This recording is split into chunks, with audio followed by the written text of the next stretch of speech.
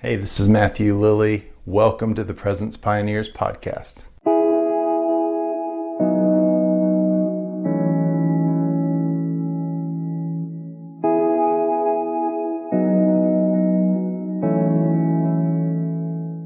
Hey, welcome to today's episode. Thank you so much for joining us. Today we have back Lisa Coons, the director of 24/7 Prayer USA. Thanks for tuning in today. If you're new to the podcast, the Presence Pioneers podcast exists to equip presence-centered Christian communities to worship and pray night and day. And so this is for worshipers and intercessors, lovers of Jesus, leaders who are involved in houses of prayer and communities of worship and prayer, praying churches. And so if you're a part of a community like that, then I think this podcast would help you and help your community. So please share this with them. And any way that you can stay engaged with us, if you can like and comment, review, share these episodes and this podcast, it'll help us get the word out. It'll help strengthen the prayer movement. More people can experience Jesus, and that's what we want. So be sure to subscribe if you're not, and you can visit our website at presencepioneers.org. You can find all of our previous episodes and more information up there. All right, Lisa, welcome back to the podcast. Thank you. It's good to be here again. Well, on the last episode, if anyone missed it, please go back and check that out. We did a great dive into prayer, the 24/7 prayer movement, some history, as well as just a lot of good practical encouragement, suggestions on how to pray creatively and enjoy prayer more, the value of praying even when it's not enjoyable, and those kinds of things. So be sure to go check that out. Just some really gold stuff there, really helpful. So we're going to dive in today, maybe shift the conversation a little bit. With 24/7 prayer, the tagline is prayer, mission, and justice. And so we talked a lot about prayer on the previous episode. Talk to us a little bit. Let's start with mission and justice and how those connect in with the prayer movement for you guys. We just had Jonathan Tremaine Thomas on the podcast recently, and he was talking about righteousness and justice as the foundation of God's throne, it says in the scriptures. And so you have righteousness, which is kind of this internal, I would say, connected more to mission. We want to see people come to know Jesus, have their hearts transformed. And then justice, which is this external transformation of the world around us as well. So I kind of see a connection there. But talk to us about mission and justice and prayer. How do those things play out for you guys? Prayer is breathing in. Mission and justice is breathing out. The prayer movement will always birth a sending movement. Yes. That's the trajectory that it's meant to be. And so there's this idea that as we enter the place of prayer, that we come out of it having birthed a desire to help other people encounter the God the God of the gospel, that wild Nazarene Jesus, the redemption and the salvation that he brought. Prayer is meant to birth a sending movement, both in our own hearts and in our world. And prayer is also meant to birth in the hearts of those who pray a desire to become the answer to some of those prayers. Most prayer lists, you and I talk about how we're fans of prayer lists. Most prayer lists are chocked full of things that are broken in the lives of people we know and in systems and in cities. It's just chocked with brokenness. And this idea that God's response would be to come in and start to make right, start to fix these places of brokenness, bring his right judgments into these places that need mercy and need justice. And since we're his hand and feet, we're his body in the earth, his reply is going to predominantly come through us. And so prayer births a sending movement, and this sending movement begins to work down in the places of darkness and the places of brokenness in their corner of the world. So we just see a natural progression of prayer, mission, and justice. The idea that it would just be prayer and that's it only tells half the story of what's on God's heart. Yeah. Mm-hmm. Yeah. So what does that look like for you guys? I know people set up prayer rooms. You're connected to people all over the United States that are hosting, prayer rooms, permanent prayer rooms, temporary prayer rooms. How does that mission and justice piece play out, what are some things you're seeing, or what have you guys done in Charlotte? Is that just kind of, I mean, I assume there's some ways you guys do that collectively. It's not just, oh, well, people are going to be in a prayer room and when they leave, they're going to maybe do some good deeds, but there's probably some initiatives and some practical things that happen. What are some ways that you've seen that play out, either in Charlotte or in other places around the U.S.? Well, there are two types of prayer rooms within the 24/7 prayer movement. One is temporary prayer rooms. That's people in groups of all kinds and sizes, churches of all kinds and sizes, that says we're gonna take a week or a month or a weekend and do nonstop prayer. They clear out a space or a room or a janitor's closet and fill it with creativity and themed stations, and people sign up for hour-long slots and lock themselves in alone with God to see what happens, and they pray for their city and for their world. The second type of prayer room is permanent prayer room, which is what we have here in Charlotte, which is certainly full of creativity and certainly full of stations and color, but it's a place where people can come in anytime during the day and just walk in on their own fruition. And we have an extraordinary amount of people that actually come in, encounter the presence of God, the story of the gospel, and give their hearts and lives to God there. And so the prayer rooms, both the temporary ones and the permanent ones, are a place that births new life without the presence of a person talking about the gospel from a stage or their friend talking to them about it from across a coffee table.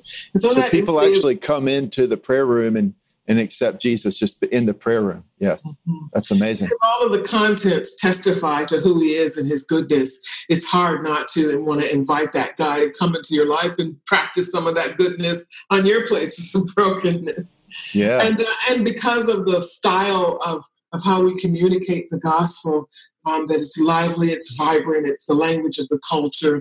It's through visual arts, audio visual, and great music.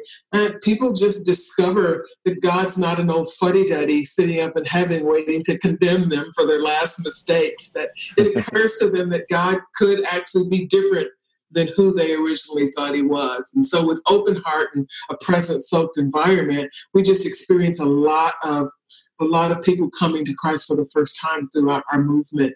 But we view mission as anything from evangelism all the way through all manner of spiritual formation. And while if you go on our international and our national website, under missions, you'll see things related to mission teams going into the worst inner cities in the United States and going into the borders of the United States where refugee issues are primed. And internationally, you'll see us going into hot spots, and we refer to those as mission teams. But really, ideally, missions is all the things that relate to evangelism and spiritual formation. And so you'll also see a lot on our various websites just around spiritual practices for people to pick up to help set the relational journey and the transformational journey, to set that on tracks to keep them growing. On the justice piece, we're really big on justice. One for a purely selfish reason and another for a non-selfish reason. The selfish reason we're big on justice is because we're people of prayer. And we're people of prayer that have a heart to see effectiveness in our prayers. And God, in several places in Scripture, the storyline that he was writing for us that would eventually canonize and become the Old Testament and the New Testament, he spends a decent amount of time hanging around this concept that if you want to be more effective, both in your prayer life, in your relationship with me, and an impact with those around you, that he invites us to come away into the most broken places and to have encounters and relationship and interaction with some of the most marginalized and vulnerable people, that he has himself partnered the effectiveness of our prayer life. He has partnered it to our interaction with the marginalized, the weak, and the poor. He said himself, he told a group of people who I want to be like, who were coming to God, who were giving God their issues, who were inviting God to weigh in on stuff, who were praying great things for their neighborhood and for their nation. The Israelites, he was saying, you come to me like a people who want me involved in things, you want me to answer prayer, but when you fast, the truth is you get mad at me because you're irritable, because you're fasting, and you complain that I'm not answering your prayers all that much, that Bessie's still sick, and that this place over here is still broken, and that you still have lack. And instead of sending word that, oh, he's going to just swoop down and meet those needs, he says the reason that you can't operate in the level of efficacy and prayer that you want, that I've promised to you, is not because you need to pray more. It's that you need to actually head down the streets that you've been avoiding, that you've cocooned your life to avoid. I actually need to send you into those places that as you interact and bring justice and bring mercy and compassion into some of the most vulnerable people and places, that's actually what's going to release me to give you more authority so that I can respond. And he described how he would respond. He said, if you act right like that, when you say, God, my response will be, here I am, what do you need? And we find that storyline in Isaiah 58. And so the selfish reason is that justice and efficacy in prayer are tied together. That the most powerful prayers that get the most response from God in a most timely fashion are prayed by those people whose hearts are surrendered to him, and by a people group who are working in the marginalized and poor to bring thy kingdom come into those darkest places. That's the first selfish reason. And the second reason is purely on God's side. It's God's heart bursts to bring light to places of darkness, to bring rightness to places of brokenness, that the anointing is upon the church to bind up the brokenhearted, to preach and to communicate to the poor what God's heart is like. And so just as people being sent, people of prayer movement births the sending movement, people being sent, that God will always send his people to do justice in the earth. And so the 24/7 prayer movement, that our pages and invitations and resources to on-ramp people into lives doing mercy and justice, that our pages are just as significant and just as full of content as the resources we offer on prayer, because we see this prayer and mission and justice working together. That's amazing. No, that's good. And it goes right along with some of the things that JT Thomas shared on some previous episodes. If any of you are watching and haven't seen those, definitely go back and check those as well, because he dives into some of those same topics. And I think God is just really, really highlighting that in a fresh way for a lot of people right now, that we can't just pray, but we've also got to engage as well, and in order to see the answers to our prayers.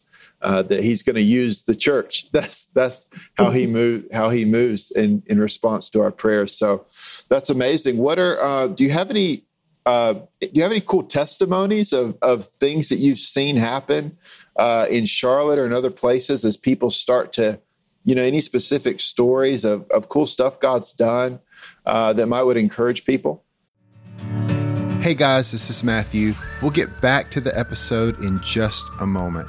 If you're enjoying the podcast, please consider joining Presence Pioneers Premium, our brand new subscriber community. Paid subscribers will get exclusive premium content, such as bonus podcast episodes, exclusive articles, early releases, and more. Presence Pioneers will be releasing its first e-course in 2024, with many more to come. And the Presence Pioneers premium subscribers will always have full access to the entire library of online courses. Visit media.presencepioneers.org or click the link in the description to join today. You can become a premium member today for an introductory price of only $5 a month. When the price goes up in the future, as our library of resources grows, you can stay subscribed at the original price. If you've enjoyed our podcast for a while, becoming a premium member is a simple way for you to help us cover the cost of producing this podcast and partner with Presence Pioneers in equipping the church with resources for day and night prayer, prophetic worship, missions, and revival. Visit media.presencepioneers.org to sign up today. Sure. When we opened our prayer room, we had it open for a little under a year when we started to effort justice. We put the prayer room, we leased space right in between corporate America and the hood. Our couple of thousand square feet was right in between there. So when you walk out our door, you've got the beautiful skyline of then we were the second largest banking center, just a beautiful city skyline of all these steel and glass edifices. And right in front of you was the hood with houses falling down. There were transvestite hookers on the corner. You could see just a block away. There were drug dealers openly doing drugs. If you just look down the block to the left, we were right in the middle. And so our first justice project, as it were, that we decided we were going to adopt the fragile inner city neighborhood that our prayer room was planted in. And so we invited our friends and a couple of churches that were part of denominations that weren't speaking to one another, that were at war with one another. We invited them to join us in the trenches for a year, just to adopt this fragile inner city neighborhood and to pray as if it all depended on God and work as if it all depended on us until the tide turned. And we believed in something called relational hospitality as an extraordinary missional thing. And we've sent them into the neighborhood. Our first justice project was about 300 volunteers. We told them to go and meet the neighbors, learn their story, learn about their kids, understand their struggles, talk together, and discern from God what good He wanted them to do in the lives of those people. We gave them this mandate that God was going to do mutual transformation, that it wasn't a group of people to go do good on these poor people who needed it, that we were all poor people who needed it, and there was going to be mutual transformation that God was going to do on both our hearts in the process, and be on the lookout for it. And so we patched holes and patched plumbing and did many extreme home makeovers and took donuts and sat on porches and created a neighborhood association, and which is just the help them get their finances in order, put Bible studies in the community, did seasons of nonstop prayer, help people get attached to government resources, just a whole host of things in the context of relationships. And while the neighborhood was starting to look better and the racial issues were starting to be addressed, as we brought in mostly white people into a Black neighborhood, specifically for that reason, to see what it looked like to have God help address these issues. God got on the move. And it ended up that more was patched than holes in floors and roofs, that people were getting born again. There was a crazy amount of healings, that racial inequities were being addressed in the context of relationships and friendships being established. The crack house that had dominated the neighborhood, that thing was shut down by the time we moved out. The transvestite and prostate hookers would actually be invited into the prayer room. We'd give them coffee. We'd say some prayer for them to be safe. Some of them became born again, some of them different, but they came away with a new perspective on who the church was and who God was. But one of the things that we really found fascinating was that we were pretty much flying by the seat of our pants. We were wet behind our ears. But every justice project that we did, from that one to the one next year to the following year, that in the following year, when a quality of life report came out on that neighborhood, they were no longer considered fragile inner city neighborhood. They were trending upwards, or they were stable. I mean, it's just incredible that God improved the quality of life for the whole neighborhood to such a degree that when the researchers and the statistician wonks came in, they're like, this neighborhood isn't fragile anymore. These people are not doing bad at all. We have to change the trajectory. So it was just an amazing time, and all we did was go in with open hearts and gave God our resources and asked Him to tell us which one He wanted us to share with the people in the neighborhood. And we prayed. Yeah, that is amazing. Awesome. Thank you for sharing. I think people are going to probably be stirred hearing some of these stories. How are some ways that people can engage in the 24/7 prayer movement? Give us a couple bullet points. Can people, host a prayer room in their city? Can they engage in different initiatives, that kind of thing? Give us a couple ways people can connect with you guys. We always want to encourage people to host a prayer room. You can host a prayer room with a couple of your derelict buddies, with your students, with your campus friends, with your marketplace collaborators and cohorts. You can certainly do it as a church, but you don't have to be a church. You can clear out a closet. You can clear out a space in the garage. You can clear out an office in a building. You can clear out a place in a church. And you can go on the 247prayer.com website and get a ton of resources. You can pick the ones that you like best to help you fill the room with creativity. We'll even give you the sign-up thing online. We'll take care of all the administrative stuff for you. All you have to do is cast vision around how crazy God can be when we are willing to lock ourselves in a room, in a 24/7 prayer room collectively and see what happens. It's really simple. It's much easier than you think. And you'll understand why people still keep registering prayer rooms. And we still keep hearing crazy stories about God on the move in the hearts of people. So always we want to encourage you to register a prayer room, even if it's just for a weekend. If you sign up for hour-long slots for 24 hours or 48 hours, to get in there and try this thing out and see what all the fuss is about. That's the first thing. The second thing is, if you go on the 247prayer.com website or 247prayerusa.com website, we give you a lot of different ways to on-ramp mission and justice into your life. We have a good amount of initiatives that we're rolling out this year to help average Shane and Joes just sort of take the leap to go a little further in loaning their resources and their time and their hearts to do mission and justice in their world. But we feel like it all starts with just praying around issues of mission and justice. But as a movement, we have a ton of resources. 99% of them are free. We give them away to help fuel the fire, to get you out in places praying and out in your city doing some good. That's amazing. Well, we will put a link in the show description to the global 24/7 site as well as the USA site, so people can check in with that.